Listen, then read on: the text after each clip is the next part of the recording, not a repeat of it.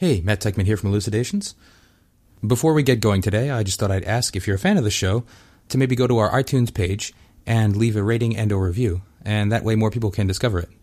All right, thanks.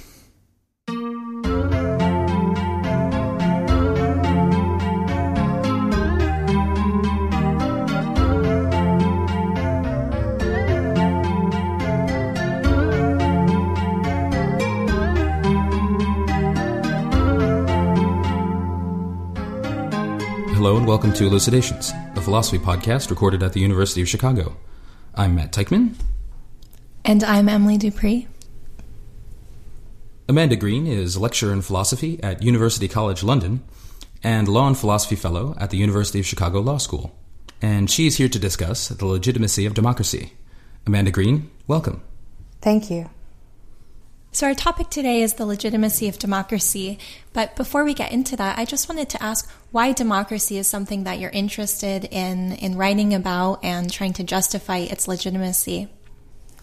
That's a great question. I think that democracy is something that we have come to take for granted in the contemporary era. Basically, it's now the gold standard for how government should be organized. I'm interested in the history of how it came to be the gold standard, but I'm also interested in justifying it as the best form of government. One of the things that I've noticed about our contemporary political discourse is that everyone claims to be a fan of democracy. Everyone favors democracy.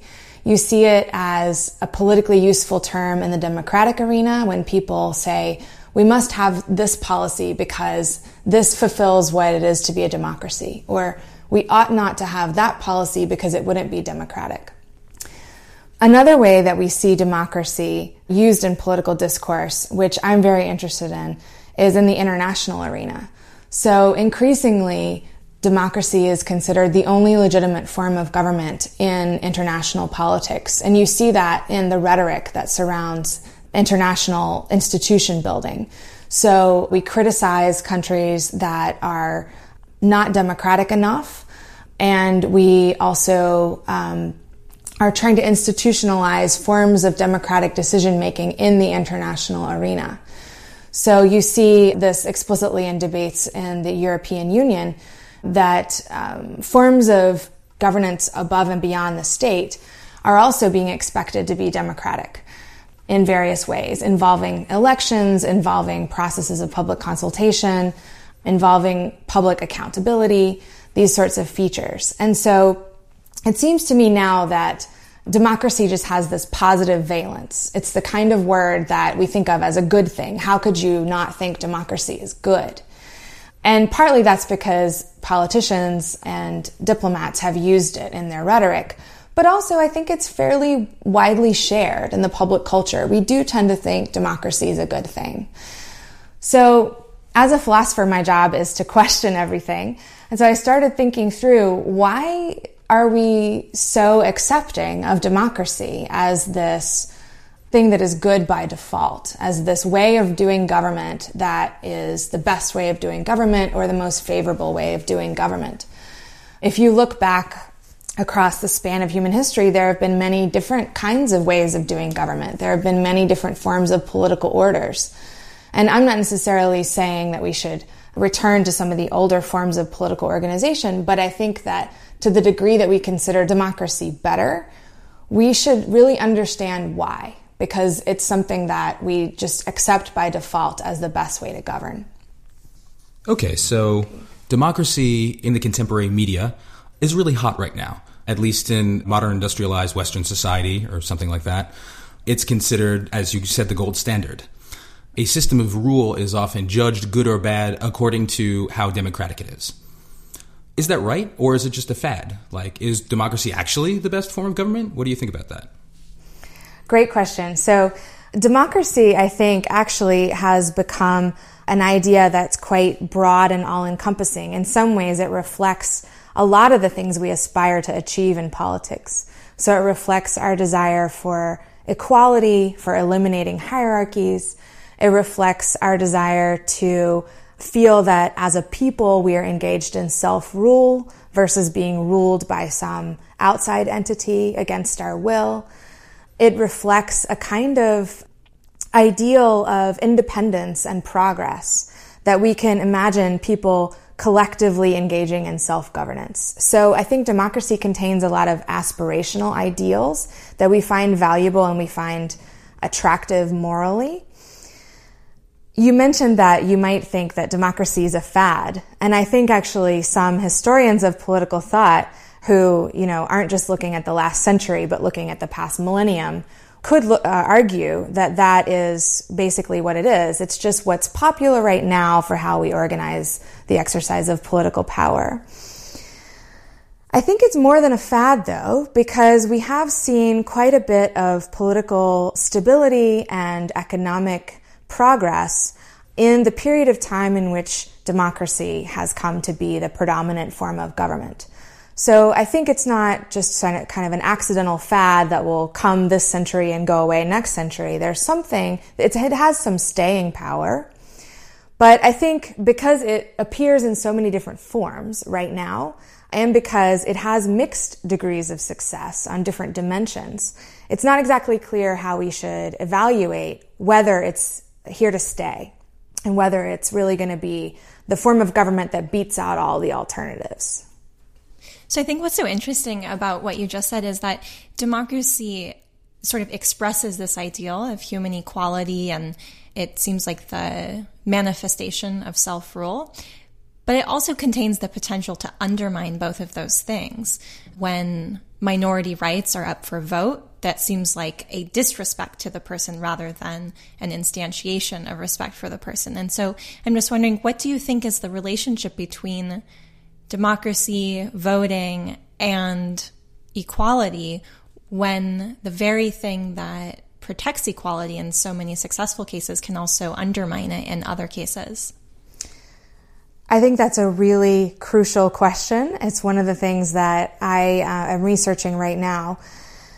So the notion of political equality can be understood in lots of different ways.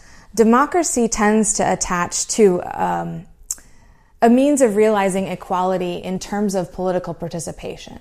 So we as citizens have rights to participate in the decision-making that is going to affect all of us on terms that are extended to all, and extended to all on equal terms.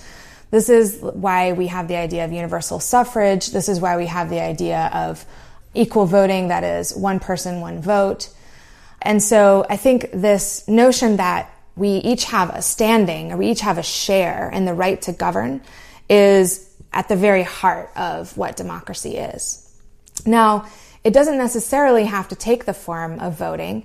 In an older version of democracy from ancient Athens, democracy took the form of governing by lottery. So the people who were going to make decisions and the people who made the policies were selected by lot.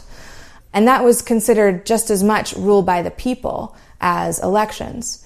Now, today we have a system where the democracy is fairly representative. So we elect representatives, and those representatives vote, and they create laws and create policies, and they also appoint various officials who make decisions. And you might argue that where the decisions actually get made is very far away from the point at which everyone has an equal opportunity to participate.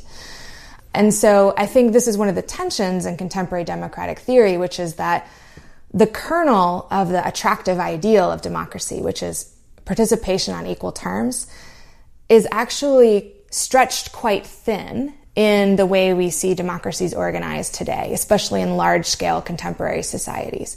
And there are lots of reasons for that, partly just the nature of administration in a large state means that not every decision can be made by referendum.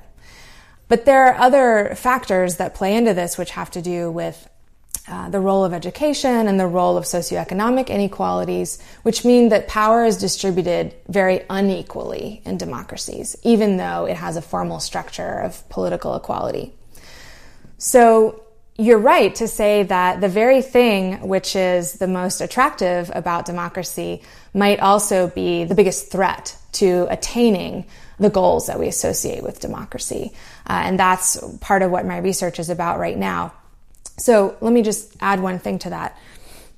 When you were talking about democracy reflecting this ideal of political equality, but also possibly threatening the rights of the minority or even rights of individuals against state interference. Theorists of democracy have agreed with you that the thing that's most attractive about democracy is also a possible problem or a possible threat. And the two things that they worry about can briefly be identified as minority rights and individual liberties. And so a lot of democratic theorizing has gone into trying to explain how those two things, individual liberties and minority rights, can be safe in a democracy. How democracies can be organized so that those things are protected. So you get people using terms like liberal democracy or constitutional democracy, democratic constitutionalism. These are ways of understanding democracy such that the things that democracy threatens are still protected and are still safe. There's a contemporary strand of democratic theory called deliberative democracy, which seeks to protect an ideal of inclusion, an ideal of participation on the part of each individual by defining democracy in terms of each person sharing in the kinds of reasoning that goes on when we make collective decisions. And so those people, those theorists want to argue that it's part of the idea of democracy that individual liberties are protected and that minority rights are protected because those are the things that enable people to participate on equal terms. And since that is the kernel of the idea of democracy, they argue that those things are protected in a democracy rather than endangered. Okay, so yeah, there seems to be, at least in certain cases, a potential conflict between the interests of traditionally disenfranchised minorities in a society and the majority opinion. So, for example, if I'm a trans woman and I would like to have access to public women's restrooms, maybe there isn't enough of a critical mass of trans women in the country to vote with me on that. And you might think I'm just never going to get that right because there just aren't enough people who are going to vote that way. And so there's this worry that policies which serve the interest of disenfranchised minorities might be forever stalled or never be able to get off the ground because, the numbers just aren't there. What you just suggested was that a number of democratic theorists have a way to kind of make this all work out, a shape that democracy can take such that the interests of minorities are protected. So how would that work, let's say, in the transgender case, for example? So you're absolutely right to point out that you can easily come up with examples where the preferences of the majority or the will of the majority come into conflict with pretty basic individual fundamental interests.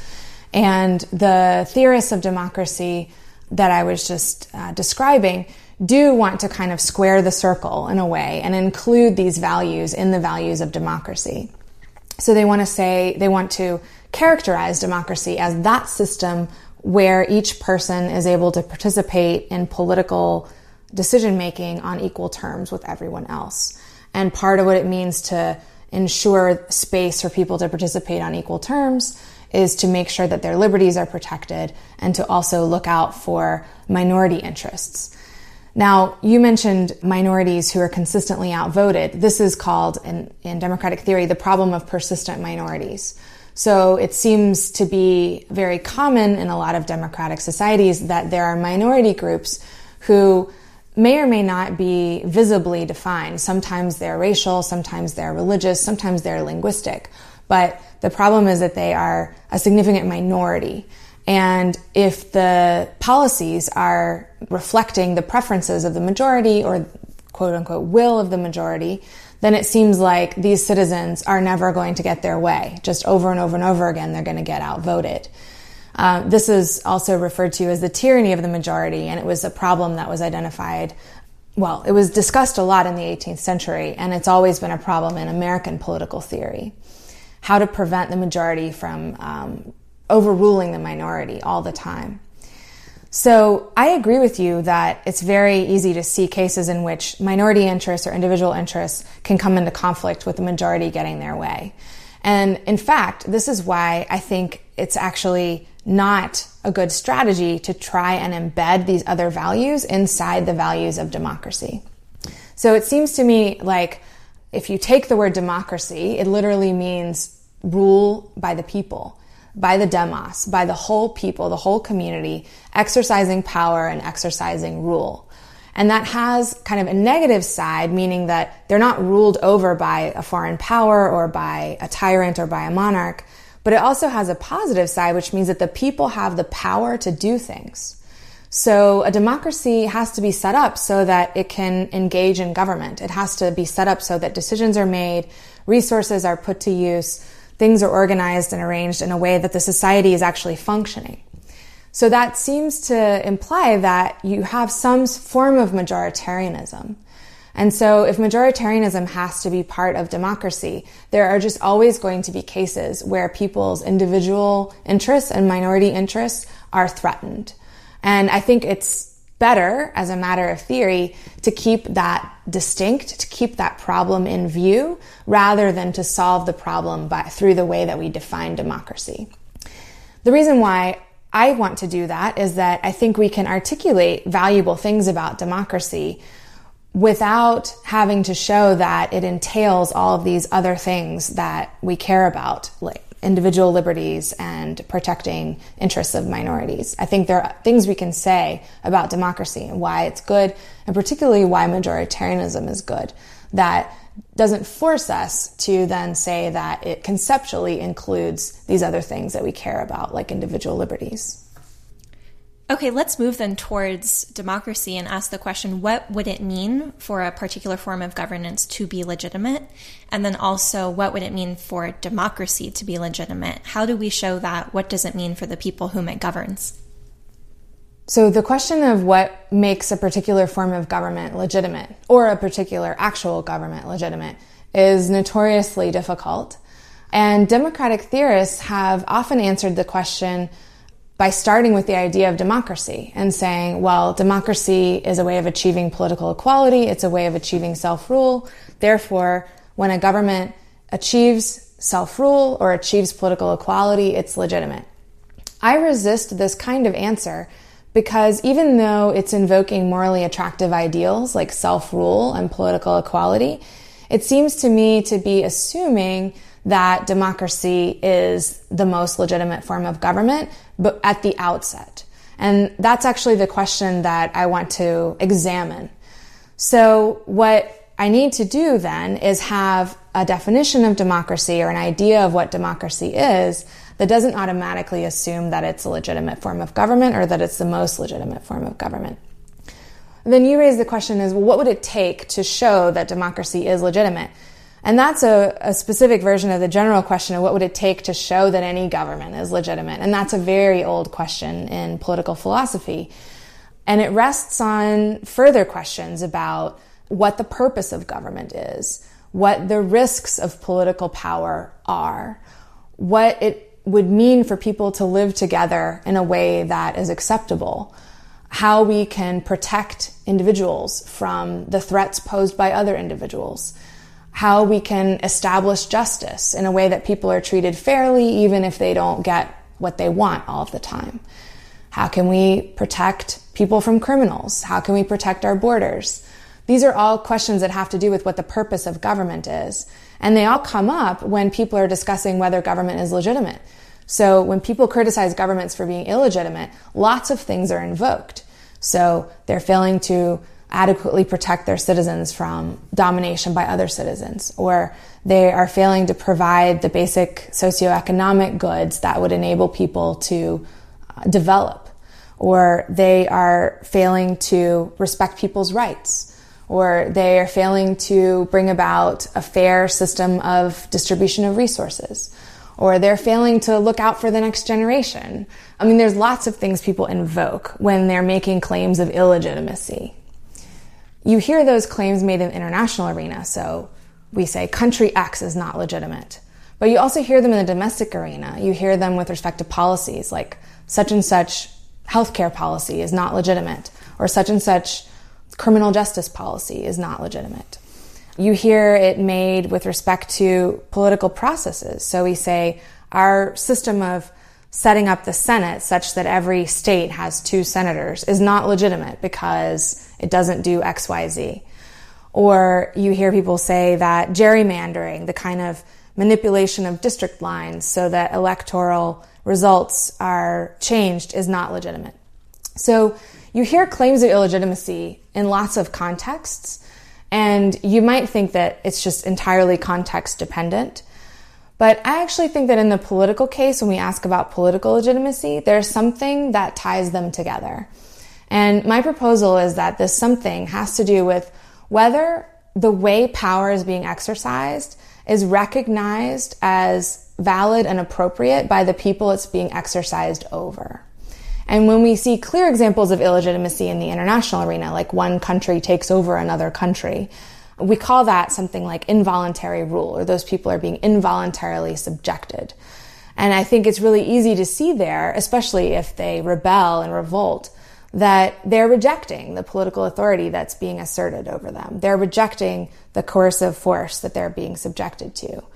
And I think this is a unifying idea when we talk about legitimacy. Now, what would it mean to show that democracy is legitimate on that kind of understanding of legitimacy? Well, I think you would actually need to tell a much more complicated and longer story than democratic theorists are currently telling. So it might be that democracy is one way, and maybe on the whole successful way, of bringing about political rule that people accept. The kind of regime or the kind of organization of political power that people aren't rebelling against or starting a revolution in order to overthrow. However, I don't think that it's the only way to achieve that kind of situation, that is, to achieve a kind of voluntary rule. Democracy might not be the best way to achieve it in certain circumstances, depending on political factors about the population and the kind of circumstances they face. So what I want to say to the question of why democracy is legitimate is that it's going to have to do two things. That answer is going to have to do two things. One, it's going to have to refer to kind of what are taken as essential features of democracy. And that is what I've been talking about, the kernel of the idea, which is equal participation and equal standing to share and rule. But it's also going to have to make some reference to successful political rule, where successful means recognized as valid and recognized as authoritative by the population that the political rule is ruling over. And so I think democracy has some chance of doing that pretty well, but I think it's very contingent and it depends on a lot of different circumstances. Haven't there been some examples of dictatorial regimes which outsiders would recognize as bad, but for which if you went around and interviewed the people living in the country, they've to a large extent internalized the ideology of the regime and would generally, have a thumbs up attitude towards it. But then wouldn't a country that was in that situation by the criterion that you just mentioned be legitimate? Yeah, great question. So when we think about the kind of external criticism that you're talking about, we could mean a number of things. We could mean that the regime is not legitimate because it's just doing a really bad job. Like the economy is tanking, there's civil unrest and civil conflict, and violence is not kept under control. We also might think that it's not legitimate because it's manipulating the people to get them to accept its right to rule. And of course, both of those could be true. So it's hard to know what we mean when we're criticizing from the outside a country like that. Now, from the inside, it seems like my account of what counts as legitimacy implies that whenever people accept or affirm the power they're subjected to, then it is legitimate. That's actually not my view. My view is more complex than that. I argue that a regime's legitimacy does depend on a kind of public recognition and a kind of public acceptance, but that acceptance and recognition has to be on the basis of judgments of governance success. And what does not count as governance success is failing to protect citizens and failing to achieve the fundamental governmental competencies, which is to provide for the basic security of everyone. So there are going to be cases where a regime manipulates people into accepting its power in while at the same time failing to provide for the basic security of all of the subjects. And in that case, I would not say that it's legitimate. But there are also going to be cases where it provides for the basic security of subjects and it wins some degree of acceptance, and outsiders don't like it for some reason. Like we think they don't adequately respect the rights we think are important. My view is somewhat against the grain, going to argue that it is nevertheless legitimate, as long as it's protecting the basic security of subjects. Now, here's another case that I think my view goes against the grain about, which has to do with, say the government is achieving its minimal claim, which is to provide for the basic security of subjects, but it's not accepted by the people on whatever grounds. Say the people think that the rulers are of the wrong religion, or the people think the rulers are an established elite and they want to overthrow an aristocracy. My view says that when there's that level of popular rejection or popular refusal to recognize the regime, then it is not legitimate. So I think that case actually shows you why democracy might be a good way of attaining this kind of public acceptance, this kind of broad popular recognition of the right to rule. And that's because when you have democracies, you have a system of making decisions and a system of investing people with power that is reflecting people's judgments about what government should be doing. Now, it does that very imperfectly, but it has a claim to do that better than non-democratic ways of organizing power. So, in a way, if this country that we're looking at from the outside isn't democratic, and if it doesn't have popular acceptance, then I think we can criticize it for being illegitimate, but not directly because it's not democratic. We can criticize it because people are not accepting the power that they're subject to, and that's a bad thing, and that's a kind of source of illegitimacy. And we might then suggest that they become democratic or that they become more democratic. But that would be a means to attaining legitimacy, and it would be contingent on various historical circumstances. It wouldn't be a logical argument that if they want to be legitimate, they have to be democratic.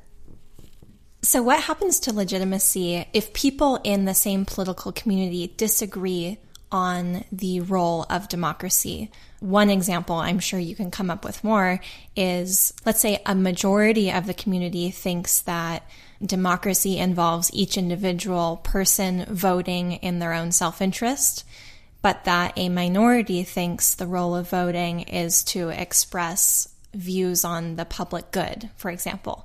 So, I mean, you can see already the conflict there, but what can you say about legitimacy when the divergence goes all the way down to the role of the form of government which you're trying to show was legitimate in the first place? This is a kind of self-referential problem about legitimacy, which I find very interesting but also very difficult. One way of approaching this question, which you see reflected in some parts of Aristotle, is that you actually can't even talk about legitimacy until you are already within a constitutional structure. So once you have a constitutional structure and you've decided where the supreme power lies, then you can say whether it's legitimate by asking whether it's operating according to its organizing principles. So it's kind of like is it performing according to how it was designed to perform? So that's one way of thinking about legitimacy. It's a question that doesn't even get off the ground until you've already got an organizing principle for your constitutional order. I'm more inclined to another approach, which says you can ask about legitimacy before you've defined what the constitutional order is. However, that means there's a limit to what you can say about when something counts as legitimate.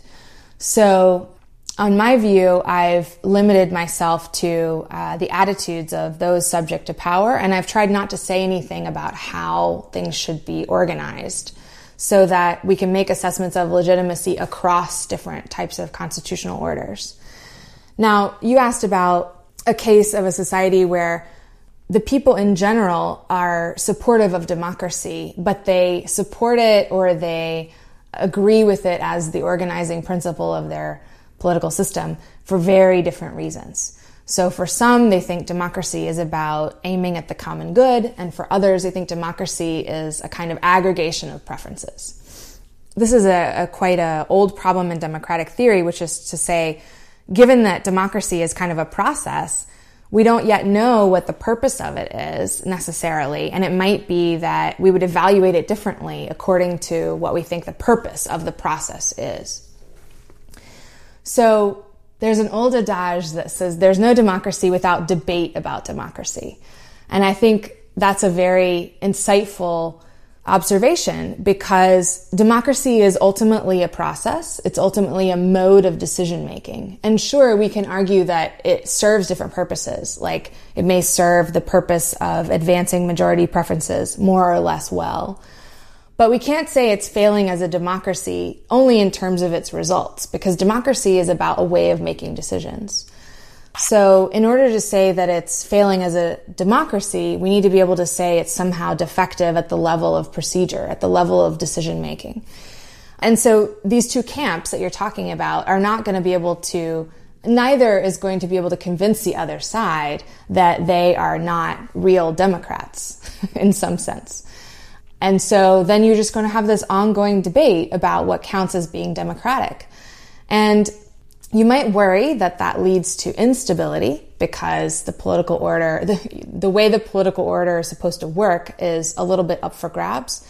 But you also might argue that it's the kind of flexibility that leads to stability, because there's an ongoing debate among the population about the way political power is functioning in order to bring about the goods that government is supposed to bring about. So I think a commitment to democracy involves a kind of commitment to a process, but it's at a level so vague that it's hard to convince everyone that something is not democratic when people see democracy serving such a variety of different purposes. Let me add one more thing about the way we might argue for why a democracy is legitimate. So based on what I've said about how I think legitimacy works, which is that it has to do with a broad popular acceptance or recognition of a system of political authority, you're going to confront cases where there is just deep and intractable disagreement in the population about what valid political authority is. So you have one segment of the population that might want to establish a religiously oriented form of governance. You might have another segment of the population that is completely opposed to that and will only support secular forms of governance. I think one way in which my approach to explaining why democracy matters for legitimacy is that it can give you a way of dealing with this kind of intractable problem about deep disagreement about the nature of political authority. Because it doesn't require full consensus on the purpose of government. It just requires that people be willing to go along with the exercise of power as long as they judge that it's at least minimally successful. And so you might, in these cases, have a democratic system of government set up such that people feel like they can participate in the democracy without committing themselves to a single source of authority or a single source of legitimation. So democracy can be understood as kind of this tool for decision-making in circumstances of disagreement that doesn't require that we come to a consensus.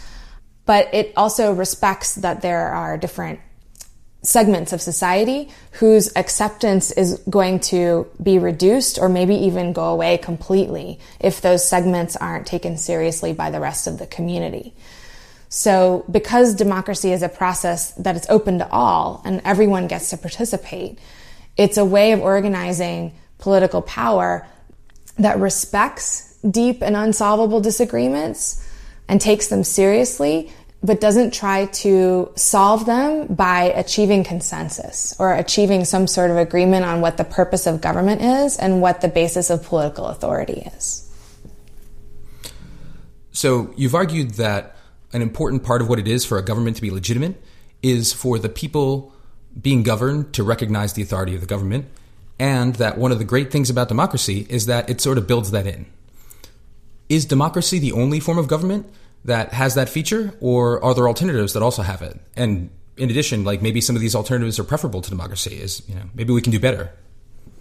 Yeah, I think that's a great question and one that philosophers haven't said enough about yet. So I do think that democracy is a strong candidate for bringing about the kind of political legitimacy that I've been talking about, which is that there be government, that there be political power exercised in a way that people recognize as valid and authoritative. I definitely don't think it's the only way to go about doing it. I think it's instructive to look at contemporary China because you might argue that that is a less democratic form of government than what we have in the United States. But you can also argue that it governs in ways that deliver public goods and that it also leads to a fair amount of development within the society and that it wins a fair amount of popular acceptance. I know some of those things are disputed, but let's just say hypothetically that that's the case. It seems like you can imagine cases where government, where a regime or a political order governs in a way that is not democratic in the way we would say, meaning they don't have elections, they don't have referenda, they don't have strict majoritarianism, but they still attain a wide degree of popular support and they're still recognized as valid and they deliver on the basic public goods. Now, we've been talking about democracy and non-democracy. I think it's useful also to think about degrees of democracy. There's a strand of theorizing about political authority called republicanism, which basically says that electoral politics can do some good, but that good is chiefly keeping the government from dominating the citizens and keeping citizens from dominating each other. But in that case, elections and democracy are kind of one contingent way of bringing that about. You might think there are other ways of bringing that about. Perhaps having strong intermediate organizations or strong judiciary might be other ways of keeping the government from misbehaving without relying on democratic procedures as the main way of doing that. I actually think there are some significant downsides of democracy, and there's people increasingly researching democratic anxieties, or what they call anxieties of democracy. And these have to do with the way that institutionalizing political equality through elections actually has some serious perverse effects. So for one thing, it means that some people have a lot more power than others. Wealthy people have more power. The media has more power. Religious groups or other interest groups have a lot of power. And also it is a very crude way of finding out what people want their government to do. And because it's crude, it can be manipulated by those in power themselves. So congressional representatives or executive representatives can manipulate the political process to stay in power because of the sheer size of democratic elections and the fact that people are not nearly as informed as they should be. So I think that there's a lot of perversities that can come out of democracy. And you might think that dialing down the amount of democracy, maybe dialing up other political features like protections for rights or intermediate organizations might counteract some of those anxieties and pathologies of democracy. There's a sense in which economically and also with respect to our kind of global financial institutions, democracies are not able to protect their citizens from devastation through economic factors. Democracies are quite liable to lead to a lot of socioeconomic inequality, which we have research showing is actually bad for overall well-being, inequality in society. So I think those kinds of facts and kind of pressure from the economic side has prompted people to look again at democracy. Do you think that given the threat that global corporations and global inequality poses even to national interests, there's any reason to expand democracy to the global case, or is there good reason to keep it confined to the national? Great question. I feel the pull of both sides. So I think the economy of power at the international level is in a state of real flux right now. It used to be that states wielded almost all the power, especially military alliances between states. Now, as you say, increasingly multinational corporations wield a lot of power. Financial institutions wield a lot of power. The global wealthy elite wield a lot of power. And as the distribution of power shifts in the international arena, there's pressure to try and democratize the way power is exercised in the international arena. So there's pressure to make the UN more democratic with respect to how populations are represented in the Security Council level, etc. There's pressure also on international institutions to be more democratic in their operations, so to be more consultative and more inclusive in the perspectives that they include. It's very hard to see how you would institutionalize global democracy. It's been very difficult to see how the European Union was going to institutionalize democracy and how democratic representation at the EU level was going to interact with democratic representation at the state level, at the national level. I think there is going to be a tension between democratic rule at the state level and democratic rule at the international level. I think the pressure right now is on the state side. I think that barring some major global crisis, it's going to be very hard to put into place institutions that would be democratic in the international arena. Now, if we were to engage in a thought experiment, which philosophers love to engage in, and we were to try to imagine sort of a global parliament or a global democratic decision-making body, that immediately raises this question of how do we find out what the popular will is? What would it mean to say that the people rule around the globe? Like, how do we figure out what the popular will is if we want to describe what's going on as self-rule or rule by the people? And I think this is not an accident. And I think it should make us look more closely at democracy in the national arena, because it's also extremely difficult to imagine popular will formation in the national arena. And this has been one of the criticisms of democracy, is that there is no way to form popular will. There is no means by which to establish what the people want, what the people will. So if you're going to imagine democracy as popular self-rule or popular sovereignty, you have to posit a populace that has a will. And as hard as it is to imagine that in the global arena, I think it's also really difficult to imagine it in the national arena too. And I think that should prompt us to go back and ask, what is it that is the attractive ideal we think democracy embodies, especially if we're now skeptical that you can imagine popular will as this kind of thing that can be established and then enacted. Amanda Green, thanks so much for joining us. Thank you.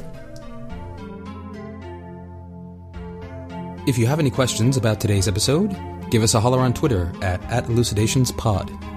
And as always, you can post a comment to our blog at Lucian, that's Lucian, lucian.uchicago.edu/blogs/elucidations.